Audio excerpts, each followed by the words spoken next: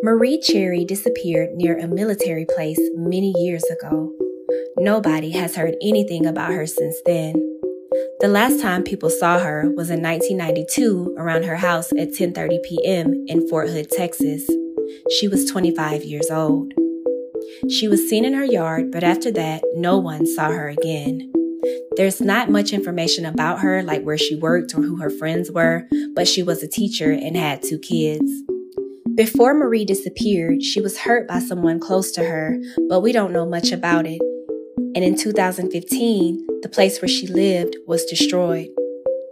At the time she went missing, Marie Cherry was 5 feet 7 inches, weighed 143 pounds, and had dark hair and brown eyes. She had a scar on her forehead, a gap between her front teeth, and one of her front teeth was chipped. She might wear glasses and might use her middle name, Teresa.